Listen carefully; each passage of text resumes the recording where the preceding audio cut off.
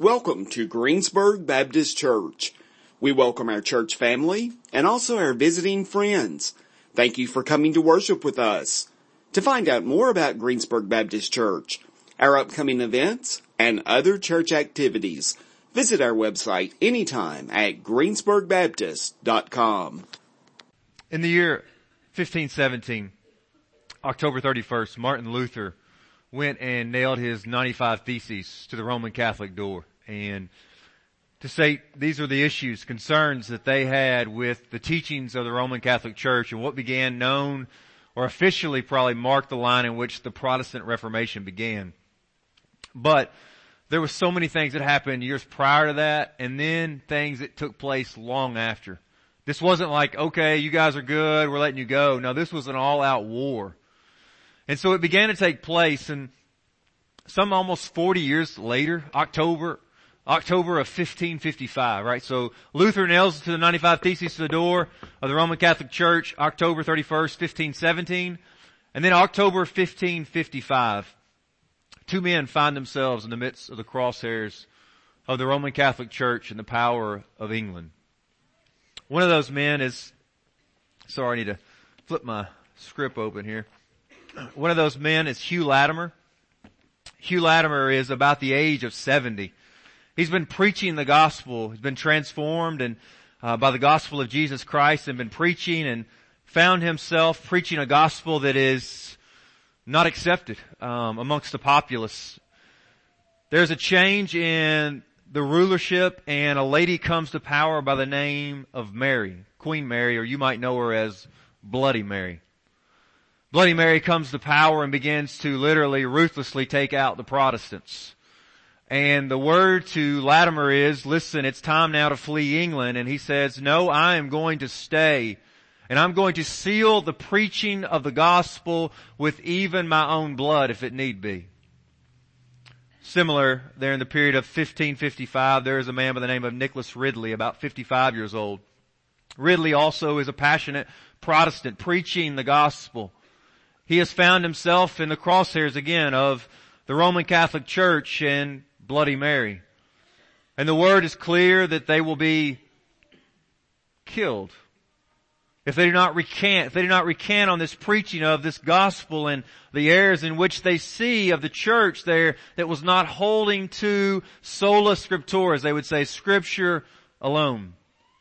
I want to read to you this morning from Reformation Heroes. It's a book that we've been using with our boys. Sometimes it's a little intense, and so we have to kind of dial back the language or pass over some points that are hard. But we want them to hear that the gospel is one in which people throughout history have had to contend with their very lives for, because here in America we don't really see that.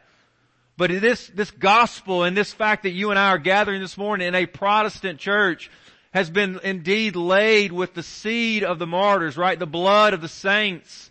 That people have contended for this gospel that you are hearing this morning with their very own lives. So it is October 16th, 1555. Ridley, the 55-year-old, looks back at the Latimer, the 70-year-old, lagging a bit behind. They've been condemned to death. They're on the death march.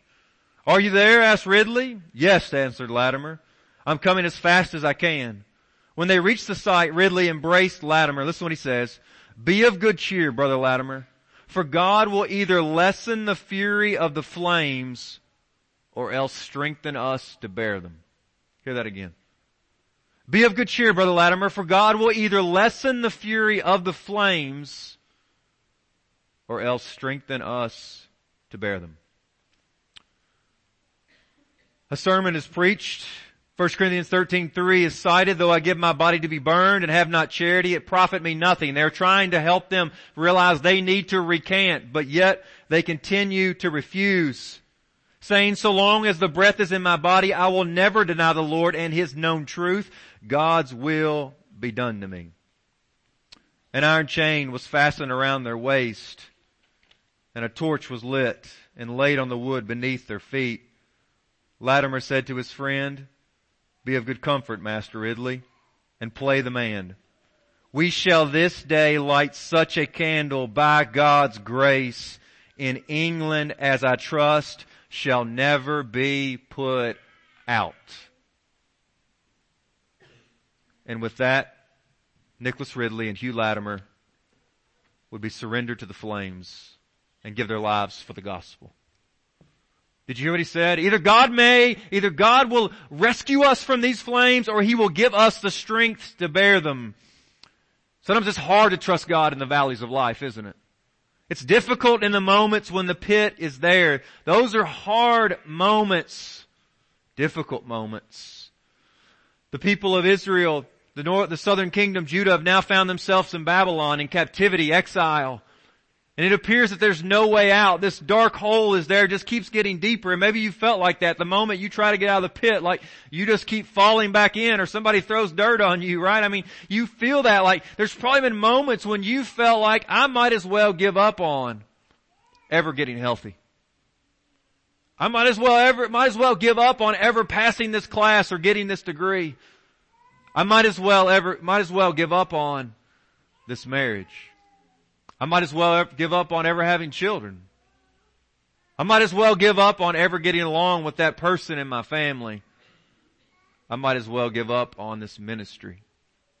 Beloved, giving up or running away or however you may choose is not the biblical response even to the darkest of valleys. And Isaiah 40 today will remind us that Christians, through the hope Christ gives, can face anything. Hear that again. Christians, through the hope that Christ gives, can face anything. So let's look at it today. Maybe 3 primary points from this text here in Isaiah 40. First is this: Christians can face anything because Christ is coming. Christians can face anything. You can face anything, beloved, because your Savior is coming. Comfort, begins verse 1 of Isaiah 40. Comfort my people, says your God. Speak tenderly to Jerusalem and cry to her that her warfare is ended. Her iniquity is pardoned, and that she has received from the Lord's hand double for all of her sins. The setting is interesting because Isaiah 39 just closed last week with Hezekiah hearing from the prophet Isaiah that, who did you show all the treasures to? Well, I showed it all to Babylon. He says, I want you to know there's going to come a day when the Babylonians will come here and take everything from your house, from the temple. They're going to desecrate everything. In fact, they're going to take even your own sons and make them eunuchs. You remember Hezekiah's response? What you've said is good, for he thought there will be peace and health in my days. And then Isaiah 40 jumps now forward as if the script skips forward many years down the road, looking further to when the people of Judah will find themselves in the midst of Babylonian exile. But God says to His people, even there in the darkest of valley, in the pit that seems to only get deeper, that there's going to come a time in which this will end. And notice this is beautiful. Verse 3 of Isaiah 40. Some of the most important text, Old Testament, you have, and I'm going to show you why in a moment. A voice cries, and notice what he says here, in the wilderness. I love that. That there's a voice that will cry out to you in the midst of your wilderness. That some of you today, in the midst of this pit you're in, there is a wilderness that you're experiencing. There's a voice that may just be whispering to you, don't give up hope. Don't stop trying. In the wilderness, there's a voice. Listen, it says, a voice cries in the wilderness, prepare the way of the Lord. Make straight in the desert a highway for our God. He says, God is coming to you in the wilderness. Did you hear it? In the midst of your deep pit, hear this morning. God is coming. God is coming. I love it. Amen. So you, Waylon? Preach on, bro. Preach on, baby. I like it. God is coming. This statement here of Isaiah 40 verses 3 specifically through 5 is some of the most important text that we have in the Old Testament, because listen to where it picks up. Matthew, Mark, Luke, and John, all 4 Gospels cite this very passage. And they say, who fulfilled it? Do you know who fulfilled that? JB, right? Who's that? John the Baptist, listen to this, Matthew chapter 3, verse 3. For this is he who was spoken of by the prophet Isaiah when he said, this is he, the voice of one crying in the wilderness. Mark chapter 1 verses 2 and 3, as it is written in Isaiah the prophet, the voice of one crying in the wilderness, prepare the way of the Lord. Luke chapter 3 verse 4, as it is written in the book of the words of Isaiah the prophet, the voice of one crying in the wilderness. And then John chapter 1 verse 23, the fourth and final gospel, also cites this passage. Listen to what he says. And John said, I am the voice of one crying out in the wilderness. It tells us that even though we hear these words from the prophet Isaiah in some 600 BC, that 600 years later, listen, it says the ultimate fulfillment. Although yes, God was going to come to his people in Babylonian exile, that was not the ultimate fulfillment. John the Baptist says, I want you to know that when Isaiah wrote those words, he was speaking ultimately about me, because Christ is coming. Because Christ is coming. Right? We need to hear that today, to be reminded, listen, that all of us, why? Because God cares about you in the midst of your exile. God cares about you in the midst of your captivity, and ultimately that captivity is the sin. All of us have sinned and fallen short of the glory of God. All of us are captive to our own desire and our own will. And the good news is God knows that, and He still sent His Son to rescue you, beloved. You've got a good God this morning if you are in Christ. If not, you are what Paul said to the church at Ephesus in verse 12 of Ephesians 2, you are without God and without hope in the world.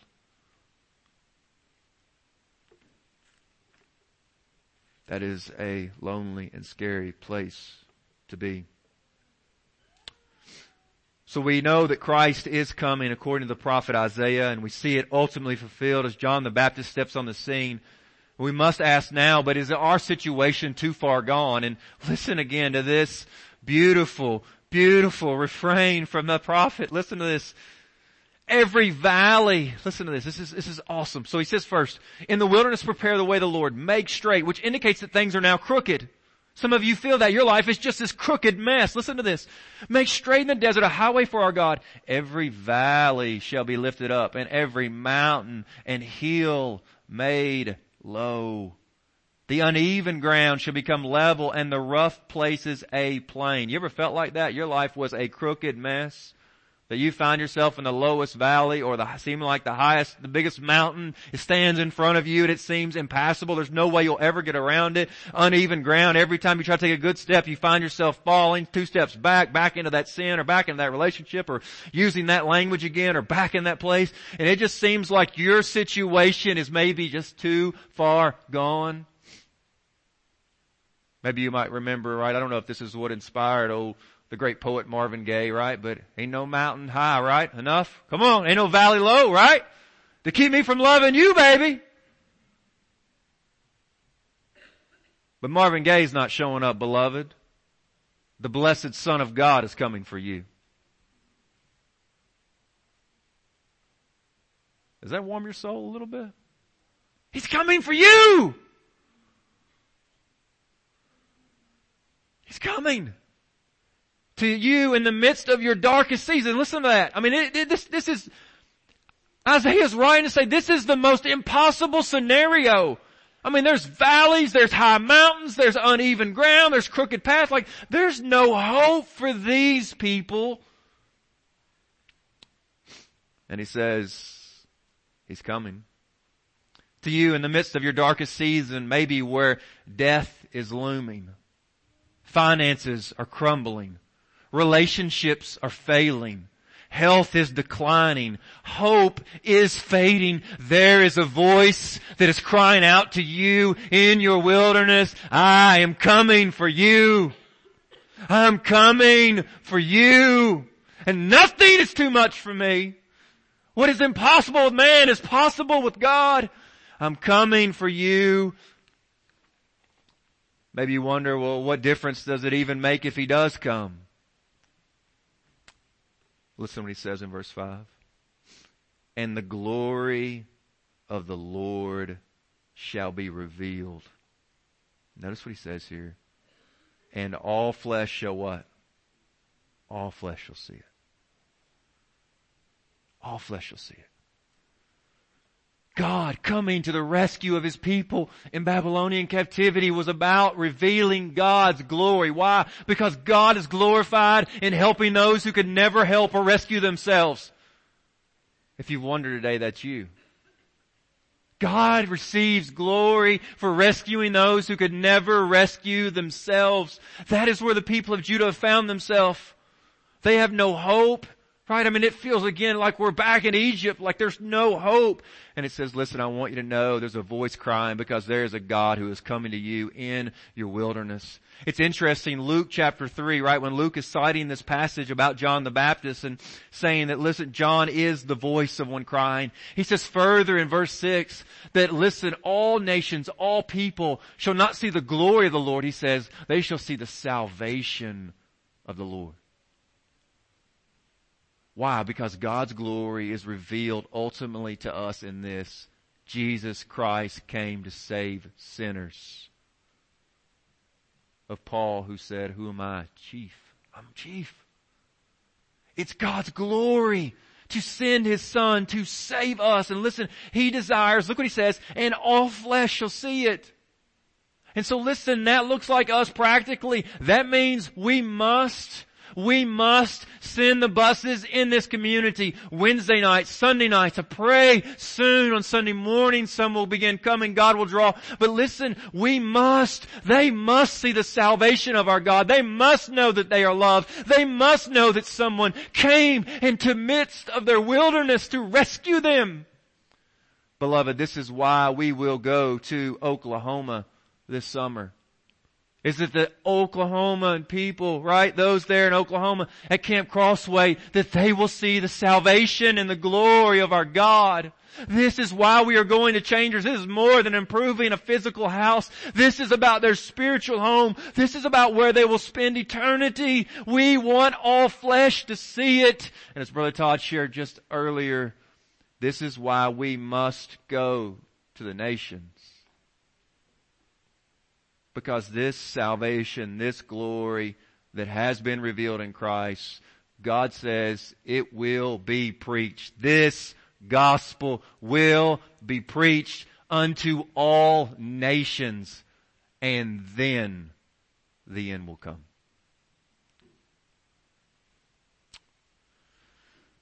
So, beloved, we must go. Why? Because we ourselves know what it's like to be in a pit. We know what it's like to be hopeless.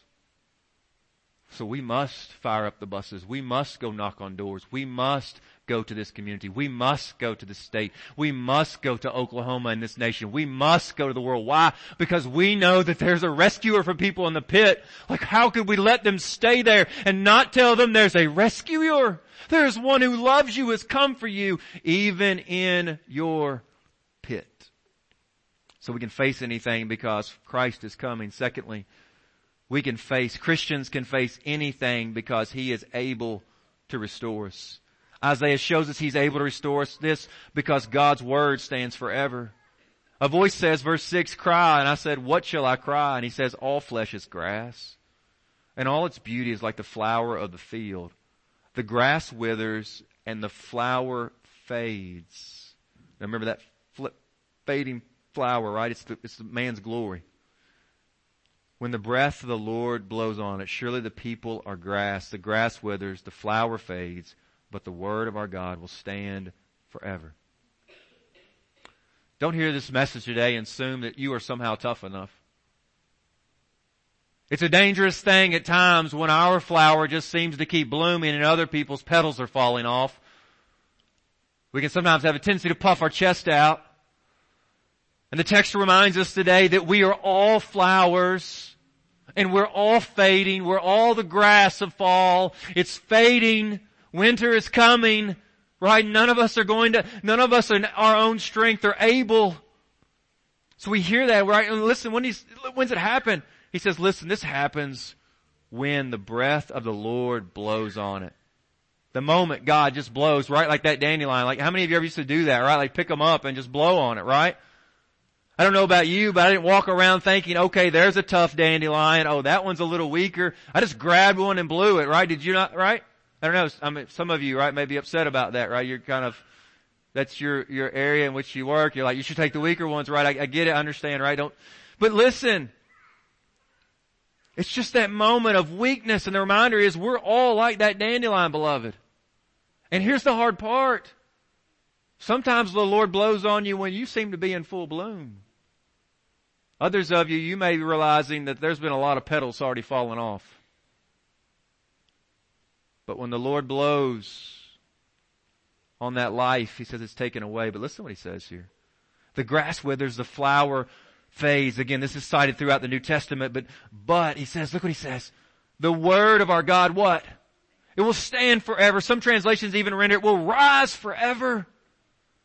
Listen, think about what God's word has withstood throughout the centuries. God's word withstood even giving it to Moses coming down that mountain and seeing the people worshiping the calf and all the other revelry, and he just throws the commandments down. But listen, God's word is not broken. It's still alive. God's word remains even though the Philistines have captured the ark and the glory of God has departed there in that sense of His presence among them. Listen, God's word remains even the destruction of the temple as the Babylonians come in to conquer them. God's word remains even when Herod, attempting to kill the Christ, has all the 2-year-olds put to death.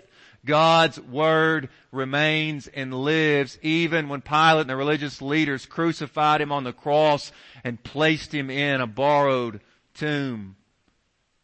The word of God stands and lives forever because Christ is the resurrected living word. It lives forever. It will never end. Listen, so you must build your house upon this rock.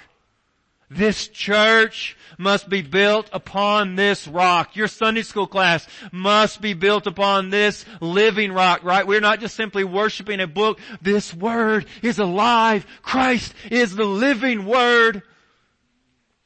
I was reminded this week of how foolish it can be to try to let someone else help you build something. This past week what holiday came this past week? I don't know if it's a holiday, right? But it's like, I don't know. What do you call it? Valentine's Day, alright? Alright, bad. I don't even know how you say it. But, alright, so listen, couple things. One, I'm cheap. Okay? My bride could probably tell you, I don't know the last time I got flowers. Usually she gets a flower when I go to someone's funeral. That's bad, isn't it? Right? And Walt's like, anybody want a flower afterwards? And I'm like, I'll take one, right? It's true. He's here. He can tell you it's true. And the second thing is listen, I'm usually just not a fan of some other chap writing words to my bride, and so I want to write my own. And so this week I thought, you know what I'm going to do? I'm going to make her a card, right? I usually write something. I'm like, I'm going to make a card this week, right? We're working on the house. I'm going to make a pop-up house. So I go on YouTube, right? Judah and I are there working together. And this is the video, right? And you don't have to throw it on the screen because I don't want to call this lady out, whoever she is, God bless her. I'm about 20 minutes in, okay? The video's at 2:37 at this point. So you know how many times I've had to stop and rewind, right? This is literally what happens, alright? So stay with me. She says this, and it's quoted on the script. And I actually have printed out a piece from a template that is the V-fold already connected. Here's what's happened. I've spent 20 minutes trying to follow her little cuts, and I'm trying to put this in and out, right? And I'm finally like, I don't have any clue how this is actually going to make a pop-up house. And she, all of a sudden out of nowhere, pulls this template she found online, and she never goes back to the other thing. And I'm like, what? What am I going to do now? I don't have the template. She doesn't even tell where the template came from. And so, I'm frustrated to say the least, right? I'm thinking some bad thoughts about this lady, right? I've repented, but I was upset, right? Other people in the comments, they need to repent too, because they said things. If that was you said some bad things in the comments too, because you were like, what? And in that moment, the Lord just whispered to me, Psalm 127, unless the Lord builds a house, the laborers labor in vain. I mean, you can watch all the YouTube videos. You can try everything to get it right in your life. But unless your life is based upon the living word, you're going to find yourself in some really frustrating seasons. Our restoration, beloved, is not only based upon this word, it's also the identity of this king. Listen to what he says. I know we've got to pick up the pace. Man, there's so much today. Wow. Behold, the Lord God comes with might, and his arm rules for him. Listen, you can withstand anything because the king is coming. The king, the one who can remove oppression, the one who can break every chain, he's coming. Behold, it says, his reward is with him and his recompense before him. This is a God who is a faithful rewarder of those who seek him. Jesus says, I will give to each of you according to what you have done. He is going to reward. And then not only is he king, not only is he a rewarder, right? Thirdly, he is a shepherd. Look at this, verse 11. He will tend his flock like a shepherd. He will tend, and so he's tending, he's gathering the lambs in his arms, he's carrying them in his bosom, and he's gently leading those that are with young. Our leadership has begun asking questions of how we can do this better.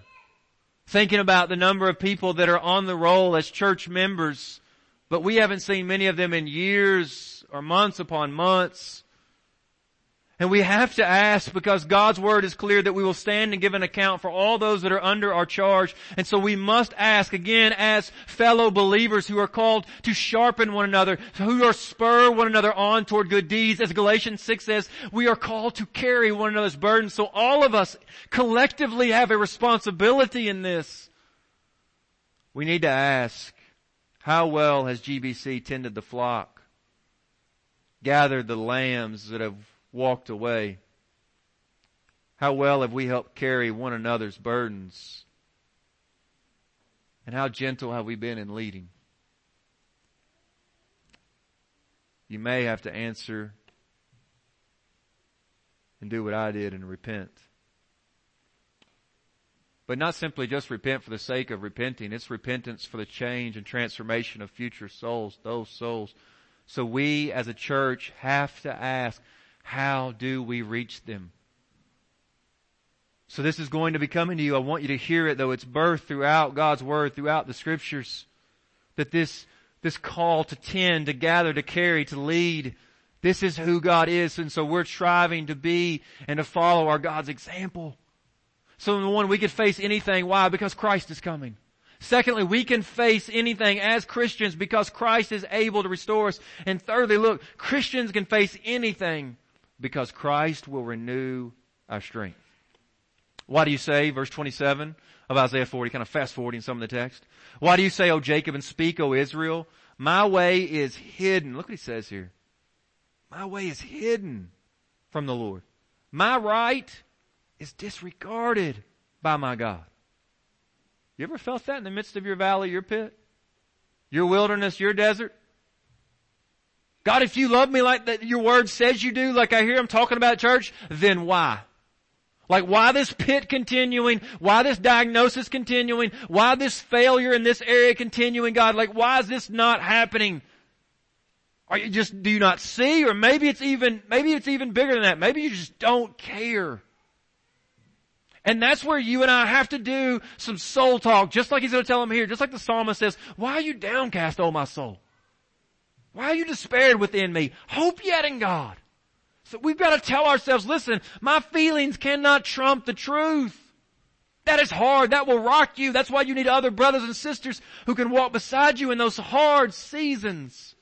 But listen to what he says, verse 28. Have you not known? Have you not heard? Like, hey, did you forget? It's easy to forget in those deep pits. It's easy to forget in the darkness. It's easy to forget sometimes in those long, long valleys, those desert seasons of life. Sometimes it's just like you forget. And he says, have you not known? Have you not heard? The Lord is the everlasting God, the creator of the ends of the earth. He does not faint or grow weary. His understanding is unsearchable. Verses 12 through 26, Isaiah has just been laying out for us who God is. Verse 12, He's the creator of everything. Verse 14, He knows everything and yet has never been taught. Verse 15, to Him the nations are like a drop in the bucket, right? Verse 22, it says the people are like grasshoppers. Verse 26, it says that God knows every star. He calls them all by name and not one of them is missing. The ESV Study Bible makes this simple note that in the ancient Israeli sky there would have been about 5,000 stars. But in our galaxy, the Milky Way, there's about 400 billion. And estimates are that there's somewhere close to 125 galaxies. 125 billion galaxies, in the universe. So this estimate now ranges that there's somewhere close to 10 billion trillions of stars. That's to say a whole lot. And God's Word says not one of them is missing. So you think He's going to forget about you that's made in His image? It may feel that way. But He hasn't lost or forgot one of them. And so Isaiah is just saying to those in the midst of a hard season, guys, don't forget who your God is. You can face anything, not because of who you are, but because of who He is. And so where does that leave us? Well, it leaves us in a place of being willing to wait on God. It says in verse 29 that He gives power to the faint. And him who has no might, He increases strength. Even youths shall faint and be weary, and young men shall fall exhausted. Has that ever described you? Faint, no might, weary, exhausted, collapsing. He says, listen, that's where we often find ourselves in the midst of such hard seasons, right? And here's what's amazing. The text doesn't say, try harder, do this, do that. Listen to what he says. But, listen to this, verse 31. But they who wait for the Lord shall renew their strength. Right, Young's Literal Translation says, those who are expecting Jehovah. The Bible in Basic English says, those who are waiting or hoping for the Lord. That's important. Why? Because, listen, the language that's being used here is not indicating a one-time thing. This indicates a lifestyle of waiting, of hoping, of believing. There's times when we have faith for a moment or two and then we falter. And the text is saying, listen guys, you cannot stop hoping. You cannot stop believing. You cannot give up. I know the temptation is there, but if you will wait for the Lord, just keep waiting. Say, God, give me grace just for today. Just for today, God, that I can keep waiting one more day. Keep hoping one more day, God.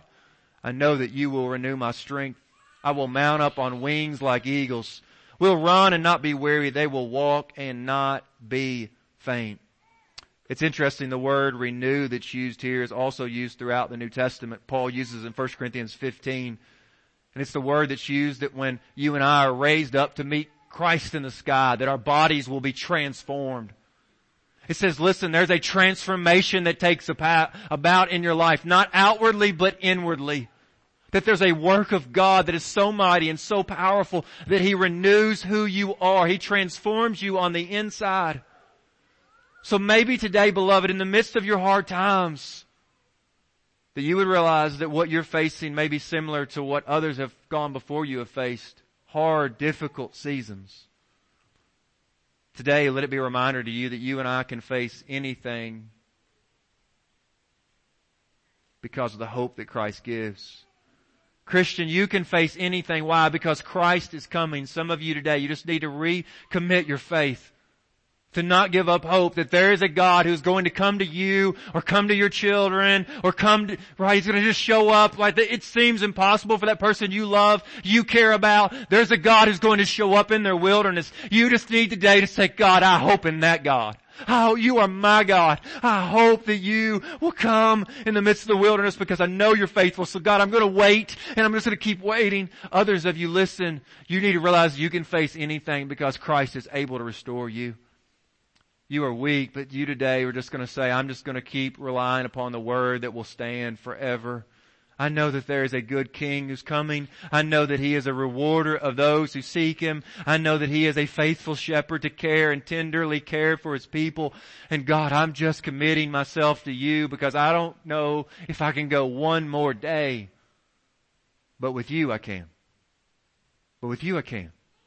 Others of you need to realize this morning that Christ, with Him, you can face anything because He will renew your strength. Some of you today, you feel forgotten by God. That seems like your testimony. Do you not know God? Have you not heard? Today is a reminder for you just to keep hoping for one more day. keep believing one more day, not to give up hope. Today is just a moment in which you recognize you're not strong enough to overcome this pit on your own, and you're just coming and bowing before the one who came to you in the midst of your pit, and you're crying out to him, would you give me strength? Would you be my strength? I'm going to hope in you. I'm going to put my faith in you. I'm going to put my trust in you. It seems foolish. I know I said I'd given up, God, because if you were really good, then you would have, but you didn't. But God, I'm just coming back today to say, God, I'm just going to keep trusting, even though I can't see, because faith is being sure of what you hope for and certain of what you do not see. Today, would you come? Would you? Beloved, he came for you in the midst of your wilderness to take your sin upon the cross. Today, you can be free of everything, set free. If the Son has set you free, you are free indeed. Today, you can be free from all sin and bondage and shame. Come, cry out to Christ, save me, have mercy on me. And he is faithful and just to forgive us and purify us from all unrighteousness. Would you pray? Father, in the name of Christ, may you draw and may you speak. I pray it in Jesus' name, Lord. Amen. This is Todd Young with Greensburg Baptist Church. Thank you for joining us today. If you've accepted Christ during today's podcast, we would love to hear from you and connect you with a home church in your area. Or if you have questions regarding a relationship with Christ, Brother Blake and I would love to speak with you. Please contact us at the church office at 270-932-4495 or connect with us through our website at greensburgbaptist.com. In addition, you may visit our website anytime to access the sermon videos and podcast of any recent sermon. You may also subscribe to our podcast in the iTunes store. Have a great day today.